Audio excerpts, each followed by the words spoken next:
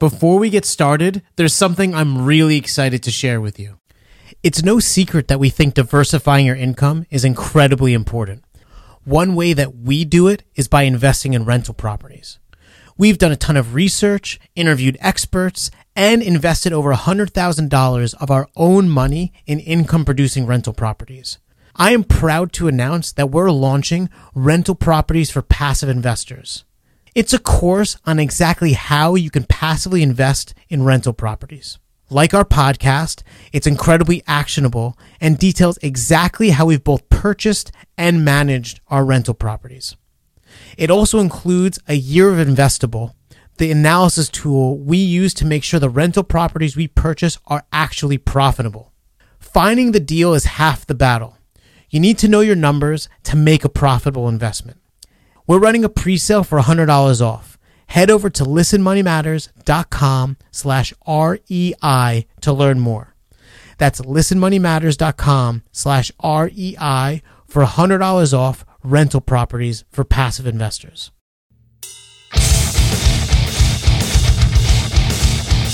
Welcome to the Listen Money Matters podcast, where there's always money in the banana stand. For more information, visit listenmoneymatters.com. And now, here are your hosts, Matt and Andrew. Hey everybody, welcome to Listen Money Matters, the podcast. My name is Matt, and I'm here in person again with Andrew Fiebert. How are you, sir? Dude, I'm great. All I could say is that ibuprofen this morning really mattered. That was important because Yeah. I just drank more to get rid of the hangover, and it hasn't been helping. I actually don't know how I was able to sustain that level of drinking for so long. So, so you're here in New Jersey at my place, even though you also live in New Jersey, but South Jersey. Right. And last night we spent the entire night in Philadelphia. True that. Got a hotel room. Got weird, basically. Just drank our faces off and toured the city and, showed fancy them. cocktails, fancy beers. Yeah. It was good, man. Yeah, we drank a lot. We went to a karaoke, like a karaoke bar in Chinatown. That was weird. That was weird. And what else did we do? We tried to go to we went to what was it? Like a brewery. The Yards, yeah. We went to Yards early, we went to Yards, went to a beer garden. That was fun. That was pretty cool. We went to, a couple other places after that, got some more beers, and then we ended up like... Barcade. Yeah, that was cool. It was like old arcade games, and we didn't actually play, but... They had Gauntlet 2 in there. I had to control myself to not play it. See, I don't know anything about that stuff. The wizard needs food badly. Don't even know what you're saying. Not even remotely familiar with that. But then we went to another brewery. I don't even know if you knew it was a brewery, but it was like that upstairs place, and all those people were dressed like in the 20s, like the Great Gatsby era people. Oh, that was a brewery. That was a brewery, yeah. That place was awesome. Yeah, they make all their own beers there, and we got this. They were doing some sort of event for Alex's Lemonade Stand, and they gave me a pin. And I didn't know what Alex's Lemonade Stand was before you told me. Basically selling lemonade to help kids with cancer and stuff. So they were good people. Good people. We did a lot of things last night, and it's Sunday, and this podcast is going to go out on Monday, and I am... Taking it to the wire right here. Yeah, I am exhausted after last night, but we do need to talk about... We published a post last week that took me forever to create, but you not so much. It took you you basically knocked it out in like a day. Yeah, you wrote a lot. You made ridiculous illustrations though. I spent a lot of time with the those. likeness of Arrested Development. Yeah, so this episode we're going to talk about how stocks and bonds and funds work. Right? Mm-hmm. So the last podcast we did, which was an hour long, I don't think we're going to go a full hour on this one, but we basically did an introduction to investing, and we just basically to help people get over the fear of investing, get started with companies like Betterment, which is something I just did. We talked about the investor commandments, like all the things you should follow, which was really helpful because even though we came up with it together, like a lot of that stuff it helped me to like appreciate investing a little bit more and not to be the guy that wants to make money fast. And the next thing we did was I want to know how a stock is born. Like that was my question. Like how where do stocks come from, and what are they? Well, when a man loves a woman, The birds and the bees. So basically, we were talking over Skype, and you were explaining it to me, and you were using my favorite show, which is Arrested Development. And if you don't know what Arrested Development is, Netflix, please watch all 4 seasons. It's like the most brilliantly crafted sitcom ever to exist in the history of it's hilarious. Life. It's great. And so it's my favorite show, and Andrew's sitting there describing it to me, like using characters in the show, which allowed me to understand it. And I said, hey, why don't we just make graphics to represent this, since you're explaining it in a way I understand? So that's where we came up with the Arrested Development stuff. So everything is framed in terms of Bluth's frozen banana stand. Right. And if you're familiar with the show, you will know what that means. But yeah, basically, the banana stand, which is like the family's, like, I guess their only like successful company. Yeah. And we basically say, like, okay, well, if you own a banana stand and there's partners and there's, how a stock is even created, right? So let's talk about stocks first. So cool. Tell me, like, seriously, like, how, like, where do stocks come from? How do they manifest? So, you have a company, like Swim University or something like that, and you want to expand the company, you want just money, whatever, and at this current moment, you're 100% owner, and you're like, hey, let me sell pieces of the company to other people. I can get money, the company can get some money to expand, whatever, and that's like the core of why they exist, and what they are.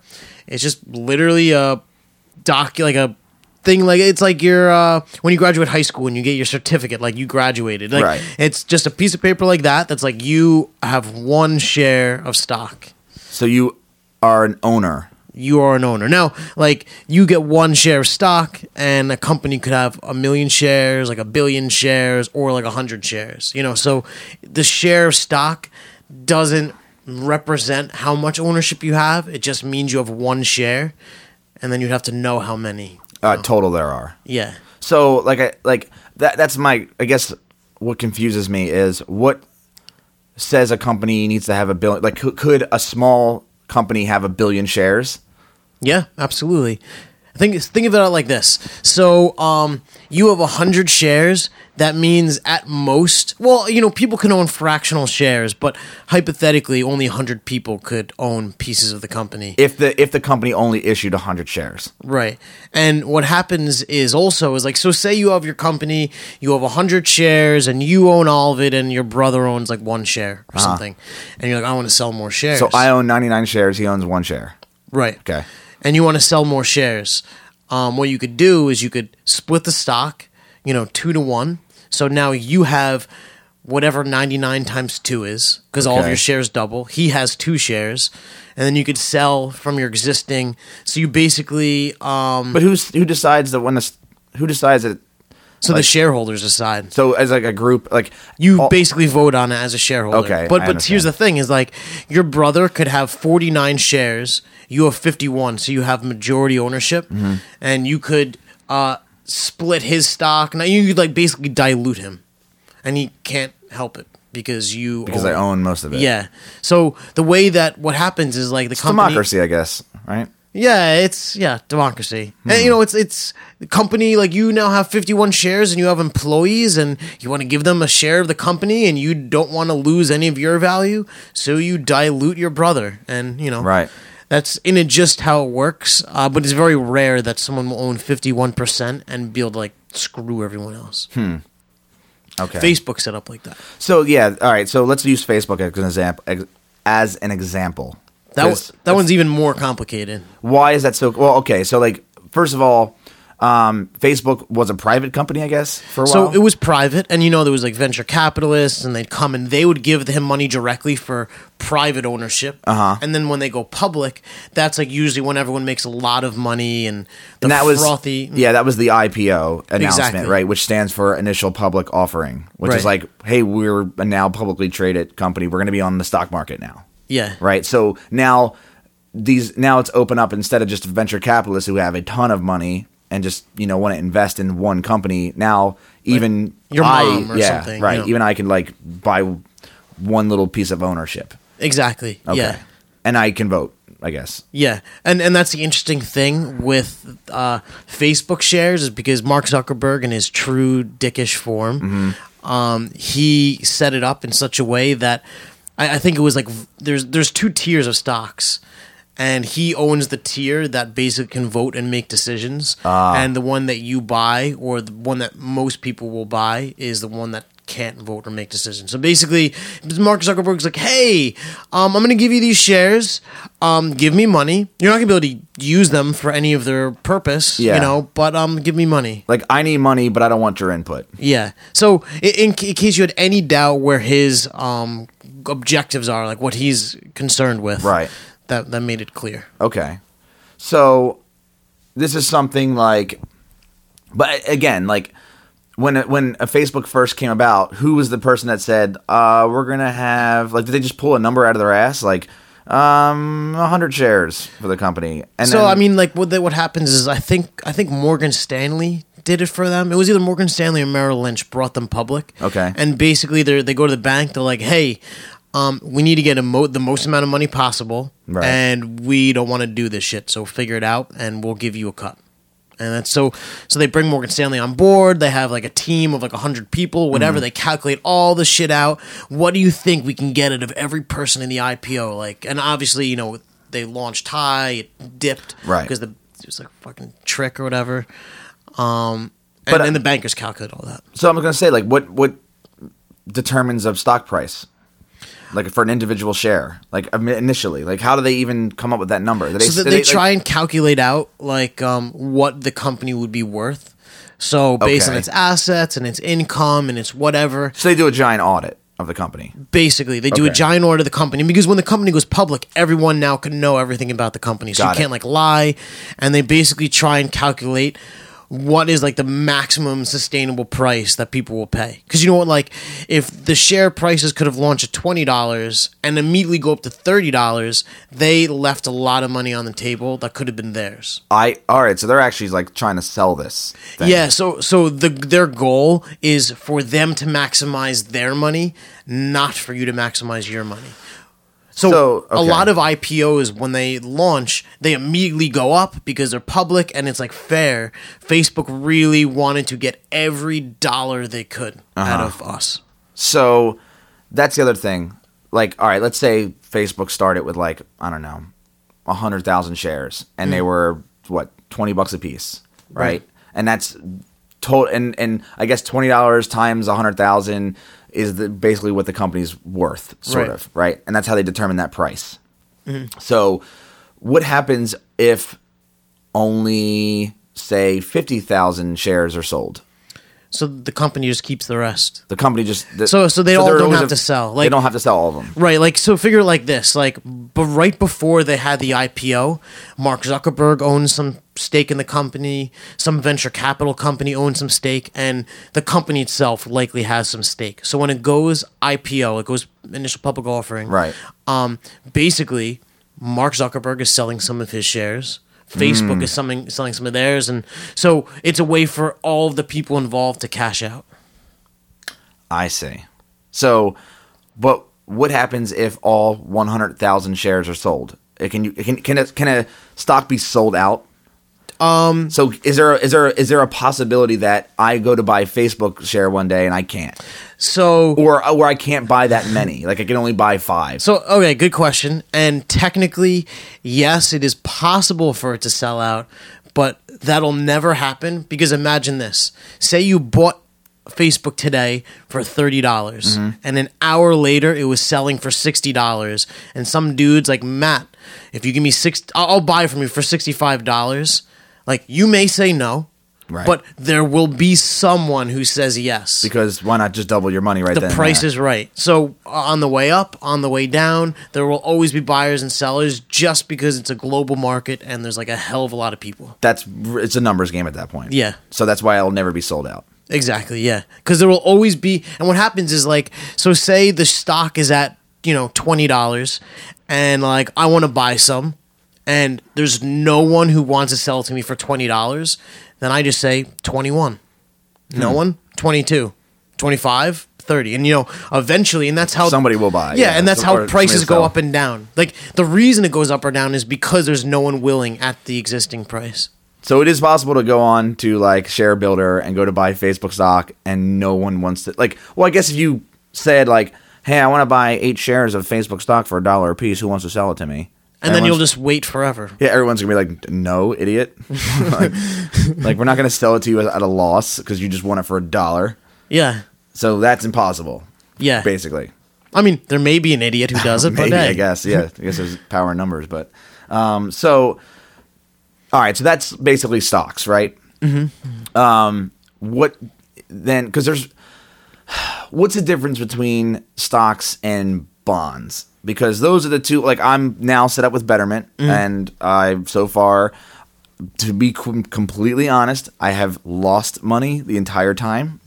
I'm talking like $30 at most, so not terribly. And you will argue, I technically didn't lose any money. Right, because you didn't sell it. Right, I didn't sell it. Yeah. So but the number's in the negatives, and it has been for a couple weeks. But again, I haven't made much money in dividends, so like I haven't put more money in.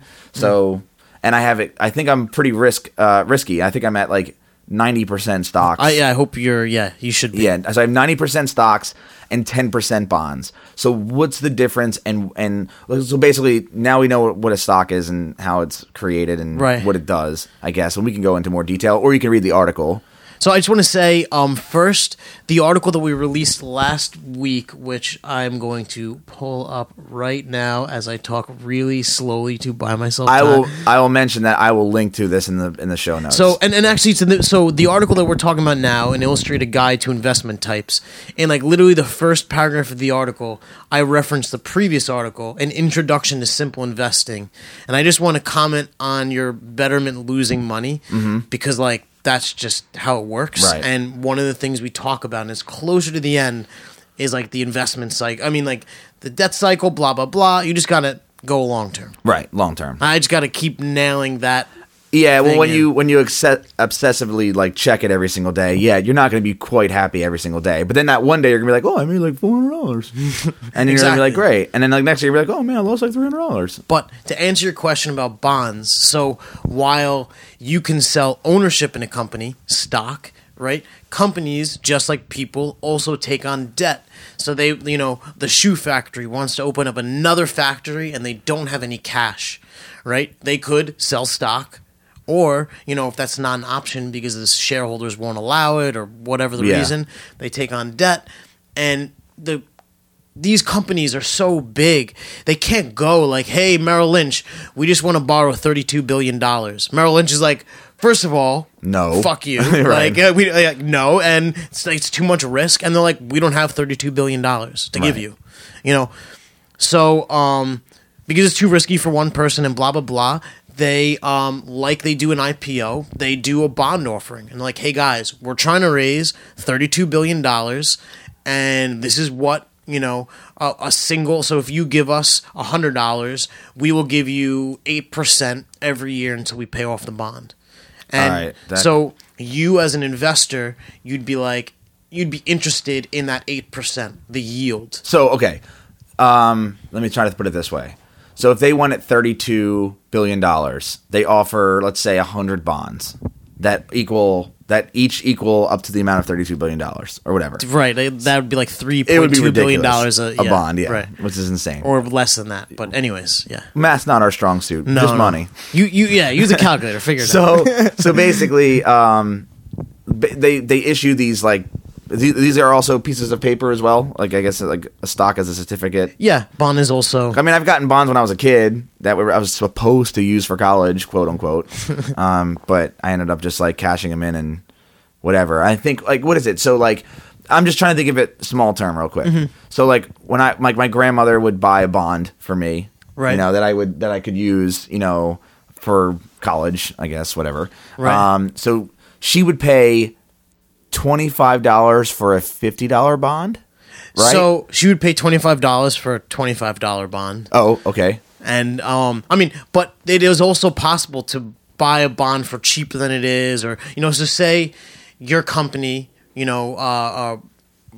puts a bond out for, $100,000, like the Bluth banana stand in our example, and one of the two banana stands lights on fire, then everyone looking at the bonds are like, you know what? It is now less likely that they'll be able to pay back the bonds because they lost half of their business. So the bonds then become cheaper. So technically, the yield is then higher because people don't want it because it's riskier.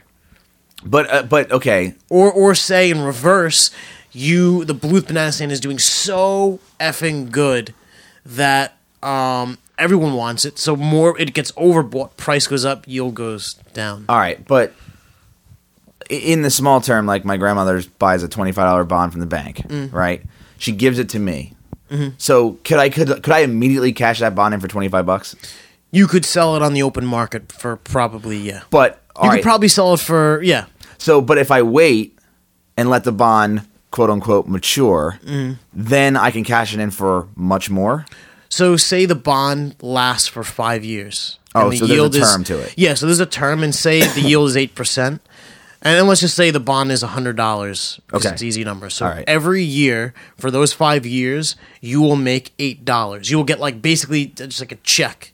I mean, like you'll get cash for $8 every year. And on the 5th year, when it matures and the bond is done, then you will get your $100 back. Plus all the money you've made over the past 5 years. Yeah, and those were all things you made way back when. All right.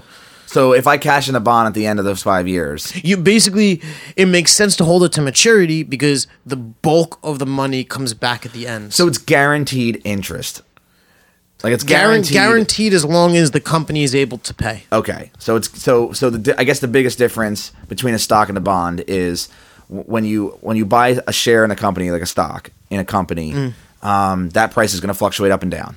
For the most part. And the main way you profit from a stock, there are dividends, which we could talk, but the main way you profit is to buy low, sell high. Right. Bond is more geared towards buy and hold and collect all your money. Right. So you really don't care if it goes up or down if you're holding it. So why wouldn't somebody just put all their money into bonds to be safe?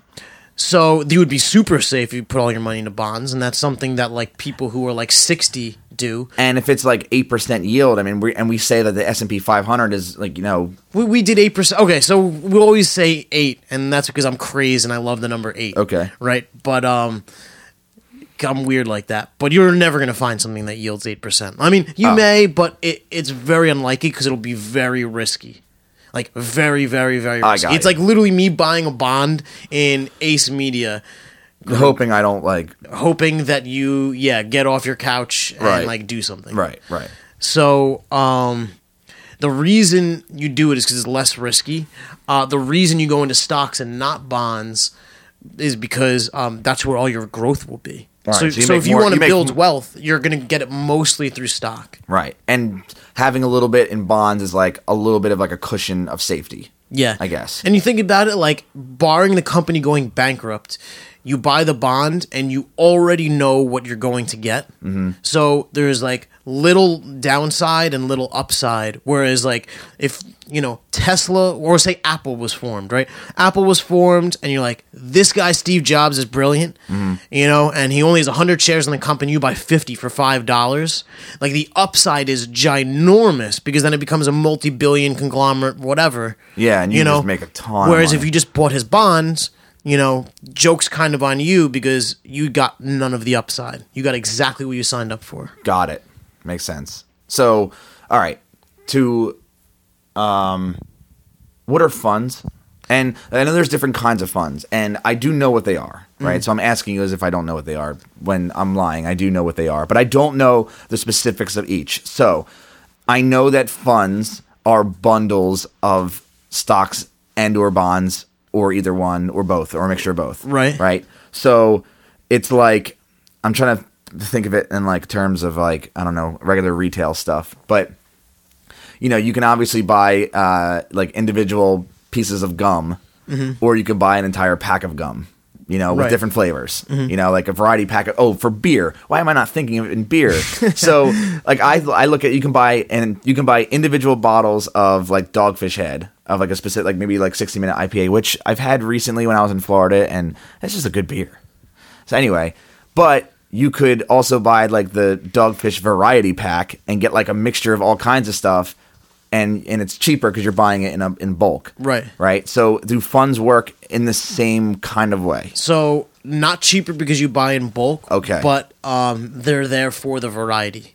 And when we say variety, like the trick word or whatever in investments, just diversity. Diversification, Yeah, so it's really important to diversify. So you buy into these funds and you get like baked in diversification. It makes sense, like just the idea of, and I know like this is kind of like investing 101, but diversification makes sense. Don't put all your eggs in one basket. You know? Exactly. And so if you look at how Betterment does it, and one of the reasons like we're fanatical about it is because you put your money into Betterment, which you could consider a fund.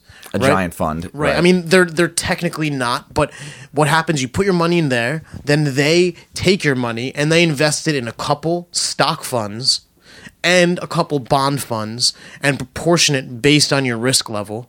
So you're basically buying a bunch of funds, and each fund has a ton of stuff inside it. So when you use Betterment, you're like uber super crazy diversified. Right. And you're investing in like the benchmark of the market. Okay. People always compare how well they do to the market indexes, and that's what's in Betterment. So there are mutual funds, index funds, life cycle funds, and is there a retirement funds one, or that's like a life cycle fund? That's like a life cycle fund. Okay. So what's the difference between? I know. All right. The difference between a mutual fund and an index fund, and correct me if I'm wrong. Is So mutual- an index fund is not a mutual fund. It's a exchange traded fund. But okay. So they are different. We know that. yeah. All right. So let me see if I'm right. A mutual fund is a fund of stocks and bonds that's run by a group of people or one person, whoever, and they like determine what goes in the bond or what goes in the fund. I'm sorry. Right. And they have fees because you need to pay these people to do this job. Exactly. To buy and sell within the fund. But index funds, the difference between the two are one, and again, if I'm wrong, mutual funds are controlled by humans, by like, guys, in suits, and index funds are controlled by computers. For the most part, yes. And it's the main reason why mutual funds are more expensive, because it requires more money to manage because there's human beings' salaries involved. Whereas index funds, those fees are generally lower because it's run by a computer. Yeah. Is that right? For pretty much, yeah. Okay. And so why would you ever go with a mutual fund over an index fund? So, you may say, for example, Matt Giovannici has a mutual fund, and he is like the prodigy of the stock market, and so you're almost kind of investing in him or his company. So if Warren Buffett had a mutual fund, you would probably want a part of that. He does. It's called Berkshire Hathaway. That's his company. His company's like a giant mutual fund. Oh. He just buys other companies. He invests through this vehicle, which is a corporation, and he does it for tax reasons and blah blah blah. But that's basically what it is. So if you believed in Warren Buffett his investing style, you could just buy his mutual funds. I mean, you'd buy Berkshire Hathaway. But yes. Okay. And also, I think with mutual funds, you can buy it in genres. So like, if you wanted to buy, like, let's say all tech companies or all like Herbalife companies, I don't know why I thought of that, or like, like all food companies or something. Right. You could buy in like the genre of things. Oh, absolutely. Whereas index funds, you can't. No, so you can as well, Okay. and it kind of the differentiation, like, so an index fund is technically an ETF or an exchange traded fund. So the two types are like mutual fund and ETF. And it's very blurry, the differences, but I would go so far as to say mutual funds wished they were exchange traded funds. It's like the old style was mutual funds, and then when you say mutual fund or you say ETF, it's like a government sanctioned entity type. Like you could be an S corporation company or a LLC.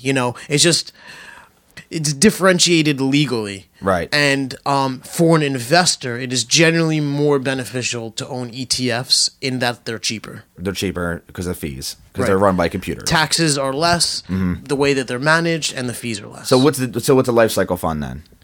Life cycle fund is a really interesting type of ETF. And I think there might be mutual funds like it as well. And basically, what we say is like you go into Betterment, you go 90% stocks, 10% bonds, and when you turn 35, you go 85%, and as you get closer to 60, you go more bonds. Because you're getting older and you want to be safer. Exactly. So as you get older, you trade risk for expected income. Because when you want to pull your money out, it's got to be there. Right. And life cycle fund basically does that for you. Like there's people behind the scenes who are shifting. So like you'll buy and I think this is the one that I give an example. It's like Vanguard Life Cycle 2050. And basically when you buy it says 2050, it means like you expect to retire in the year 2050. So they will taper it to match your working Okay, so they timeline. basically say when you buy this life cycle fund for the beginning of the term, It's going to grow quickly because and it's going to be invested. riskier. It's going to be invested mostly in stocks over bonds. Correct. And then as you get older, or as the time gets closer to 2050, it's going to start to taper more towards bonds than it is towards stocks. Right. And so, Who controls that? Is there people controlling that, or is it like so computers? there's companies. So, for example, I recommended Vanguard on the site because out of all the companies, they literally have like the lowest fees, like 15%, 0.11%. So, and their performance is great. They're a highly respected company. Mm-hmm. So, I personally prefer their stuff. And I forgot your question. No, I mean actually, I forgot my question too. But no, Vanguard is one that I read about. Ramit from I Will Teach You to Be Rich. He recommends Vanguard. And are they the only ones that have life cycle? There's other ones. Right? Oh, no. There's tons. Like Okay. Fidelity has them. And, I love Fidelity, but when it comes to stuff like that, I don't want the fees. All right. So if let's say I'm going to invest in the stock market, which I guess I technically have started with Betterment, but I'm all index funds, right? With Betterment. Right. For the most part. But let's say I want to fucking start investing. Mm-hmm. What would you have me do? Buy bonds, stocks, mutual funds, life cycle funds? Should I buy those?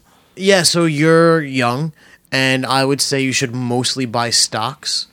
If you were, say, like 45, maybe you would go half and half. Can I just buy stocks in like mutual fund form, like in funds, instead of like buying individual ones? Yeah, so I would say like you go out, find things that interest you or that you know about, like technology. I would be highly doubtful that technology will not be a big thing in the future.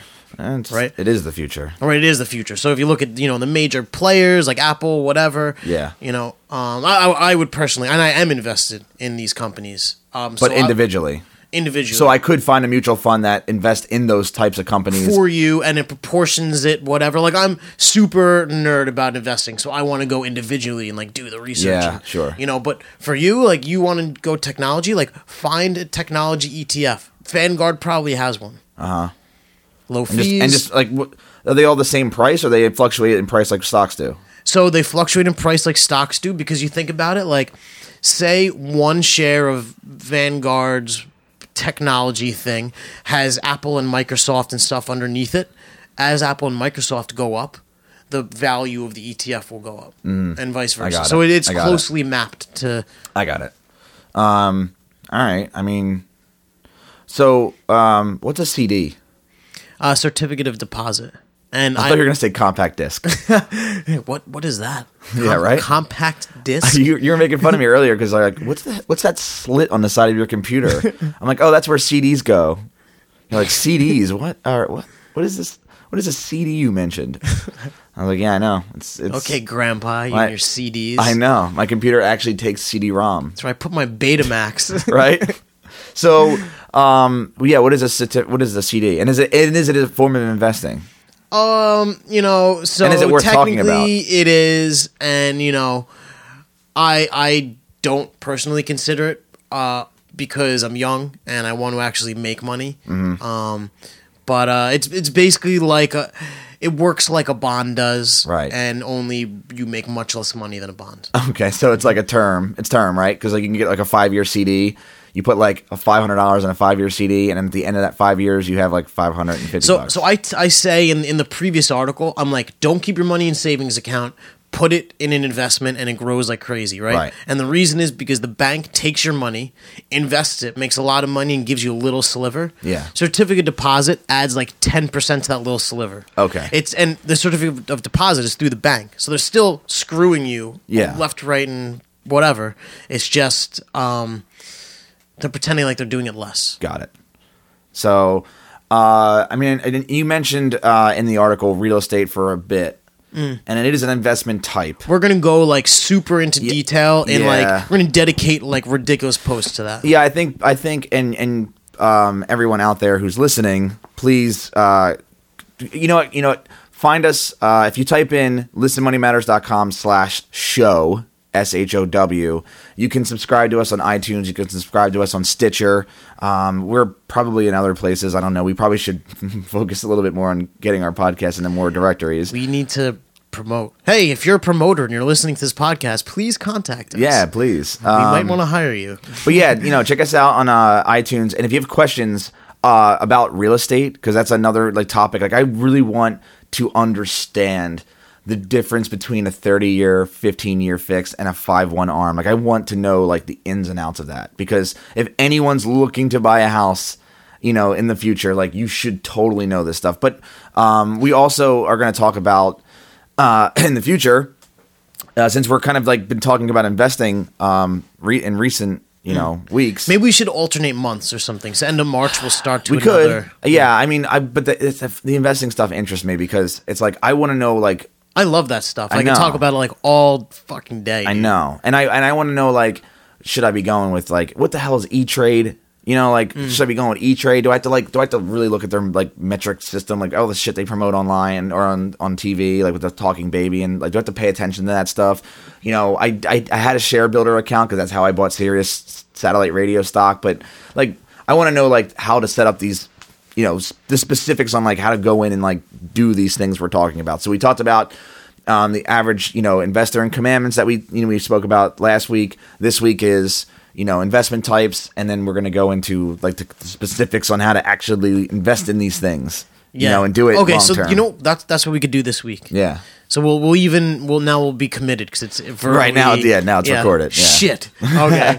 so now I know what I'm doing this week. Right. Yeah. We'll go into detail on that. Yeah, and if you guys have questions, actually, questions would be helpful because I will like say them on the show, and I'll have Andrew answer them, or if I'll look them up and answer them, and for sure. Yeah, and I just want to go even further. Like people who have asked questions, like almost all of it has become either a post or a podcast episode or really detailed emails written by me or you to them. Yeah. So like if you have interest or if you want our help with your situation or are curious, like ask us. We have so much time because we're still very small. Yeah, and you can ask us questions. You can email us. You can do listenmoneymatters.com, or I'm sorry, listenmoneymatters@gmail.com. You can just send an email right to there. It goes to both of us. Yeah, it goes to both of us. Facebook's a good place, so it's facebook.com/listenmoneymatters. Twitter, if your question is less than 140 characters, you can ask us on Twitter. It's @moneymattersman, so it's slightly different. And find us on iTunes, and you can even ask a question in the review because we read those all the time too. So yeah, if you want to ask a question, we will get to it, and we really appreciate you guys listening. And we were featured on Reddit recently. Yes, it was pretty awesome. We got a lot of subscribers. Yeah. So Reddit people, we're excited to show you how awesome we are. Yeah, and you know what? If you came from Reddit and you found that post, go back and say some good stuff about us if you like it. I mean, you don't have to, of course, but that would be nice. Because that did really well for us. So hell yeah! All right, Andrew, we're gonna go get some sushi down the street, dude. I can't wait. Some South Jersey sushi, the good stuff. Oh my god, I'm starving. Anyway, Andrew, you got anything else? No, that's it, man. Cool. Well, I want to say see you later, but I'm literally sitting in front of me. I know. Yeah, we usually say gogoodbye. So because we usually hang up on Skype or something, but now it's like, how do we end a show? We should learn how to end a show. All right, I gotta go in. Dude, I'm gonna go take a shit real quick. Right. I'll meet you in the car. All right, later, bud. All right, bye. Thanks for listening. If you enjoyed the show, please leave us an honest review on iTunes. And for more information, visit listenmoneymatters.com. Peach out, home slice.